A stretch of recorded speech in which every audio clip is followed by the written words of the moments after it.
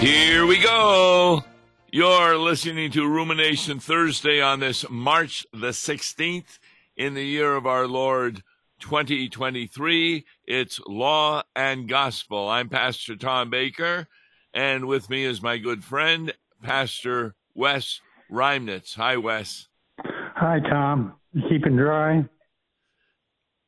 Well, it doesn't rain in the house. Oh. It does if your roof's leaking. Oh, we had that fixed. Yeah, a big branch fell on the roof, and it took almost a year for them to fix it. But we had a cover over the roof in the meantime. Yeah, we had a multicolored house. But, boy, hey, you got a pretty good article today, an email that you sent me about Rick Warren's Saddleback Church. You'll remember that Rick Warren was the individual who wrote that famous book, which was The Purpose-Driven Life. We had examined that book on other programs, showing the false teaching in that. Rick Warren thought he was a member of the Southern Baptist Convention, but recently the Saddleback Church, which is a megachurch founded by Warren in 1980, was expelled from the Southern Baptist Convention for having a woman fill the office of teaching pastor. And Rick Warren says the church is going to appeal the decision later this year. But since his retirement last year, the church has been led by an Andy Wood and his wife, Stacy Wood, who is referred to as the teaching pastor. And so what this article does, Rick Warren shares 3 Bible passages that changed his mind on women pastors. So that was quite a eye opener when he said he had 3 passages. So as we read through it, it should be evident to our listeners that it has nothing to do with women being pastors. And as we delve into this, I've come up with 4 or 5 other passages that said women shouldn't be pastors. Well, let's start off with the first passage that he says shows that women should be pastors. What is that one? We know it as the Great Commission passage, Matthew 28, in which Jesus spoke to his disciples saying, "All authority has been given to me in heaven and on earth.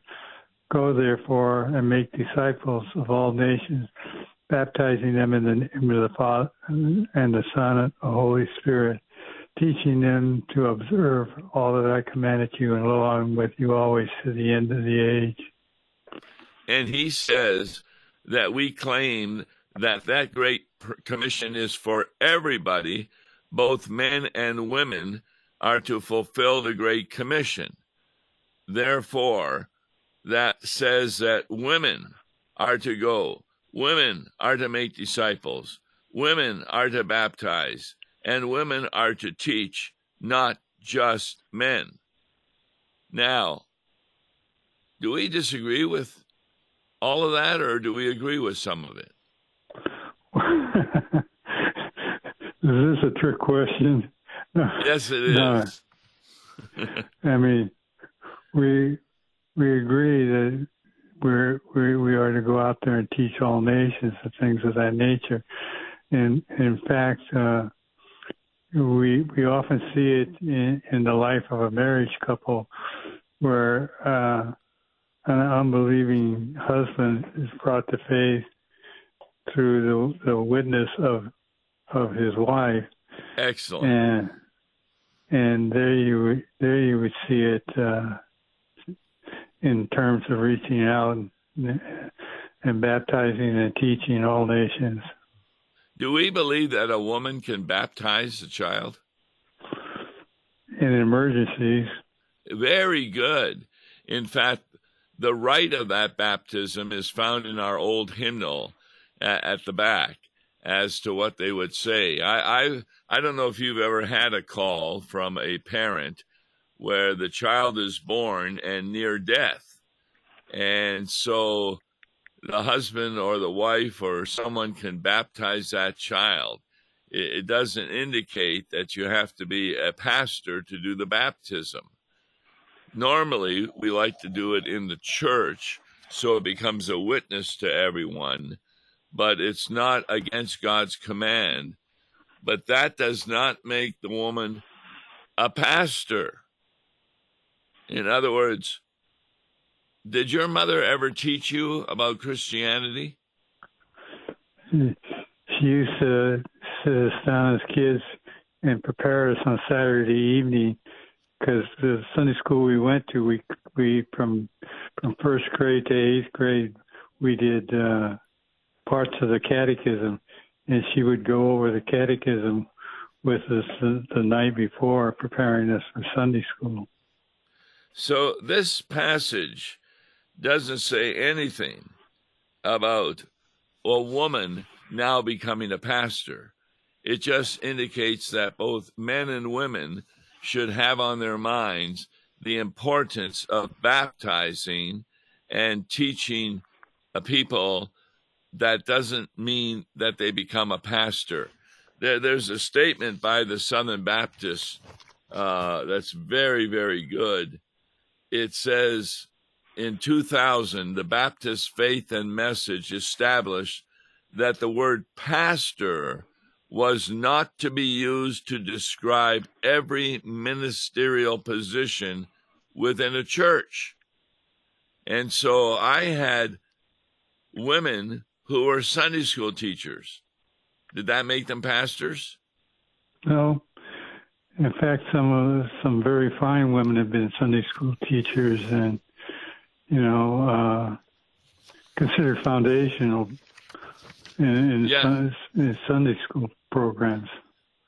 I believe that they were better at teaching kids who were 4, 5, 6 years old than I was. I always like to give an in-depth study of the Bible and take a look at the Hebrew or the Greek, etc. Well, you can't do that with kids who are 3 and 4 years old. And I had some wonderful women Sunday school teachers who, after listening to the law and gospel understanding of a text, which I went over with them before they taught Sunday school, they were then able to put it at the level of a child better than I was able to do it. I'm pretty good once you get to teenager or confirmation, both youth and adults, because there you can go into more in-depth. But I'm not as good as some of those women teachers. So this idea that the first passage he looks at is okaying women ordination is ridiculous. It's a passage talking about what every Christian should be involved with as we make disciples of all nations. And many women do that with their children, getting them baptized in the church, and that doesn't make them a pastor. So, it makes as you talk about this being something that women can do to teach, it brings to mind 1 Peter chapter 2, verse 9. You are a chosen race, a royal priesthood, a holy nation, a people for God's own possession, that you may proclaim the excellencies of him who has called you out of darkness into his marvelous light. Wouldn't that be but he doesn't cite that as being women pastors, but that we're all in a priesthood. It's what Peter describes. Well, the reason we're against women pastors is because that's what the Bible says. 1 Timothy 2, take a look at that. The Apostle Paul writes, I do not permit a woman to teach or to assume authority over a man. That's what's really important. It's that assumption of authority over a man, that God, from the beginning of creation and the fall of Adam and Eve into sin, that it was the man who has the authority in the household to make sure that things are working properly according to the church. And the woman is to obey the man insofar as he's telling her what God's word says. Now, Rick Warren says that he believes in the inerrancy of the Bible. He says this is not a problem between conservatives and liberals, but we all believe in the inerrancy of the Bible. Well, if you deny a passage of the Bible that is so clear like this, there's no doubt that you do not believe in the inerrancy of the Bible. I agree with what you're saying. And in fact, they sideline some of the Bible passages that we bring up, like this 2 Timothy passage. And we will also see in a few other passages where they deny this. Yes. The Apostle Paul, who wrote this, also talks about how to be a pastor, some of the requirements of being a pastor.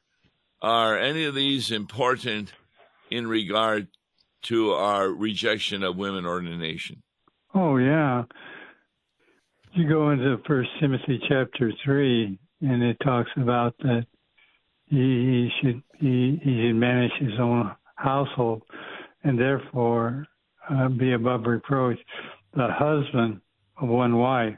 It doesn't say husband, husband, man, man, woman, woman, but it talks about husband, male, and female, wife. So that passage is so clear that that's part of the requirement of a pastor, that if he is married, he has to be a husband of one wife. And of course, in our day and age, with some women trying to be males after they are born, or vice versa, that's how they think. But the fact of the matter is, if you believe in the inerrancy of the scripture, you need to be the husband of one wife. It doesn't say to be the wife of one man. We cite this 1 Timothy chapter 3 verse, but it also appears elsewhere. You know where that's at? Sure. Many places. What's the one you're thinking of? Titus chapter 1, if anyone is above reproach, the husband of one wife, then goes on to list the other things. Yeah, I'm a firm believer that if a man is divorced, it really doesn't matter what reason. If he is under divorce, he should not be a pastor. And the reason I say that is I've had some experiences of pastors who continue in the ministry after the divorce, and there are many people who won't contact him dealing with marriage problems, etc., because they know he had a divorce and they aren't comfortable with talking to somebody. What was that one passage you said, that he's ruler over his house, or what was that, how that went? How they manage their own house. You see, with the care of God's church. This is an authority question. God has a family ruled by Jesus Christ, but the authority is worked through the husband, who is to manage the household. I said this at church just last Sunday, in fact. I was talking about in a marriage, my wife was sitting there. I said, what is the authority of a wife in a marriage? Who is she to listen to? And nobody in the congregation in the Bible study would answer it. You can see the wives were a little uncomfortable in answering it because they were sitting with their husbands. And finally, somebody in the congregation just said, Jesus. And I said, finally, somebody's got it right. That the woman's authority in the household is Jesus, which does come through the husband. But if I told my wife to do something that was a sin, should she listen to me? Yeah. Yeah? Oh, up to a certain point when it comes to you and Louise. Oh, so you tell your wife to sin and she's to listen to you? What kind of marriage have you got? No. The answer is no. She should not listen to me because her authority is really Jesus that the husband is supposed to follow. Remember, Ephesians talks about the marriage, that the husband to the wife is like Christ to the church, where Christ gives the information as to how to live a Christian life, but also his commands are to be those from the Bible. I would say that 90% of the decisions a person makes in a marriage has nothing to do with the Bible. And therefore, the wife can follow her own will in deciding how to paint the house, what to make for meals, what roof to put on, etc. But when it comes to Christian things, she follows the advice of a Christian husband because he is following the advice of the Holy Spirit. Right. So, I quote that 1 Peter chapter 2, royal priesthood, a holy nation. yes. But it doesn't really stop there. You continue to read 1 Peter and you get into chapter 3 and it talks about wives, how they should be subject to their husband and obeying the word of God. And then it goes on to say, likewise, husbands, live with your wives in an understanding way. So yes. it does speak out in a good relationship between a husband and a wife. Okay, so we looked at that first passage, namely about all of us wanting to make disciples, teach others that women do, and also baptize. What's the second passage that he had his mind changed on women ordination? Joel chapter 2, verse 20. No. The second passage is Acts chapter 2, namely Pentecost. Well, Acts chapter 2. Yes. And what does he say about that? Well, in which the Holy Spirit came down to the early church and those present were speaking in foreign tongues. He was talking about that there were women in the room and they were all filled with the Holy Spirit, including the women. Yes. And they were preaching in tongues, and that the women were out there preaching on the day of Pentecost. For a woman to be filled with the Holy Spirit doesn't mean that they are now a pastor. In fact, when are women filled with the Holy Spirit? Well, in particular at our baptism. Yes. Every woman, I don't know how many adults you've baptized. I baptized a lot of infants, but also many adults who became members of the Lutheran Church through adult instruction. It didn't matter whether they were men or women. They were filled with the Holy Spirit at their baptism, received the faith of God, but I didn't turn around to the congregation and introduce all the women as pastors. No, I think about towards the end of my ministry, one one of the baptisms I had was of a lady that married into the congregation and her children as well. So she had been married before, and the whole family came in baptism and confirmation. And what's the third passage that changed his mind? You're going to talk about the Joel passage, or you want John 20? The Joel passage deals with Pentecost. The third passage was John 20, verse 17, when Jesus told Mary Magdalene to tell the disciples about his resurrection. And then he says that Jesus chose her to be the first preacher of the gospel.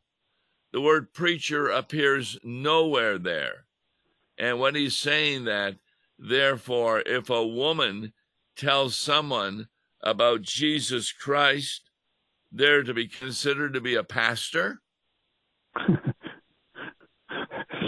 Yeah, I found that one a little bit hard to believe, too. I mean, the Bible is talked about. In Acts, for instance, Priscilla and Aquila were people who shared the good news, but you never heard of Priscilla being called a pastor. No.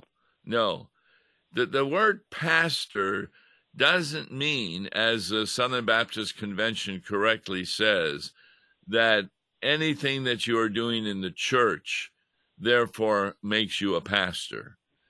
And therefore, this Saddleback Church has a woman as the teaching pastor, which is heresy. And that's why the Saddleback Church no longer believes in the inerrancy of the Bible and were rightly removed. There's one statement I really want to make that was written by Rick Warren in regard to this. Listen to this. He added that while he supported women becoming pastor, he stressed that it doesn't bother me if you disagree with me, because I have to say I could be wrong. Now, that's how you and I end every sermon, right? Right. No. It doesn't matter if you agree with what I said in the sermon. I just want to tell you I could be wrong. No, in that our sermon is not a pastor of the Christian faith. We pastors have to be assured of what we say cannot be wrong, because we believe in the true inerrancy of the Bible and therefore read it as it says. And therefore, it would be like me saying, well, you know, homosexuality is a sin against Almighty God that can lead someone, of course, to hell. But I could be wrong on that. So if you have children who have decided to be like that, or a friend, you know, don't bother telling them about it, because I could be wrong. For a pastor to say that shows he's not a Christian pastor. Well, it shows he doesn't know his Bible at all, too. I mean, which leads to that we might, I'm not saying that we would, say it in a Bible class, challenging the people to show the pastor where it might be wrong on that, but generally I wouldn't do it. Wouldn't do what? I don't understand. What's that? I don't understand what you're saying. Well, it's generally in a Bible class where you have open discussion, right? And they go back and forth, but the pastor is not saying that he's wrong. He says, "I'll check into that for you." On this item on women ordination? No, on various stuff of the Bible and inerrancy. Oh, yeah, right. I think that. Yeah, there's no doubt that a pastor doesn't know all the answers, And so there may be a question given that the pastor doesn't know the answer, and he'll say, I'll check in on that. He doesn't say whether it's right or wrong. He's just going to make a point in checking in. There's a very, very interesting article in this issue of the Concordia Journal, which comes from Concordia Seminary, St. Louis. And it's Jeffrey Gibbs, who is a professor there, and he takes a look at this passage. In my Father's house are many rooms. If it were not so, I would have told you. I go to prepare a place for you, and if I go and prepare a place for you, I will come again and will take you to myself, that where I am, you may be also. He has a lengthy article indicating, and he has got a lot of Bible verses behind it, that Jesus is not talking about when you die and go to heaven, but that right here on earth, he's taking you to a proper place, namely his presence. And so there's a great article showing a new understanding of a passage, but he backs it up with a lot of Bible passages. Well, thanks for helping us see that Rick Warren's view on women ordination is in error.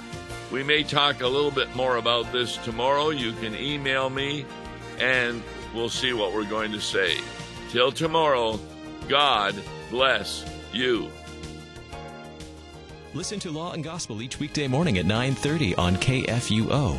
For a tax-deductible gift to Law and Gospel, please make your check out to Law and Gospel and mail to Law and Gospel, P.O. Box 28910, St. Louis, Missouri 63132, or call toll-free 1-877-267-1962.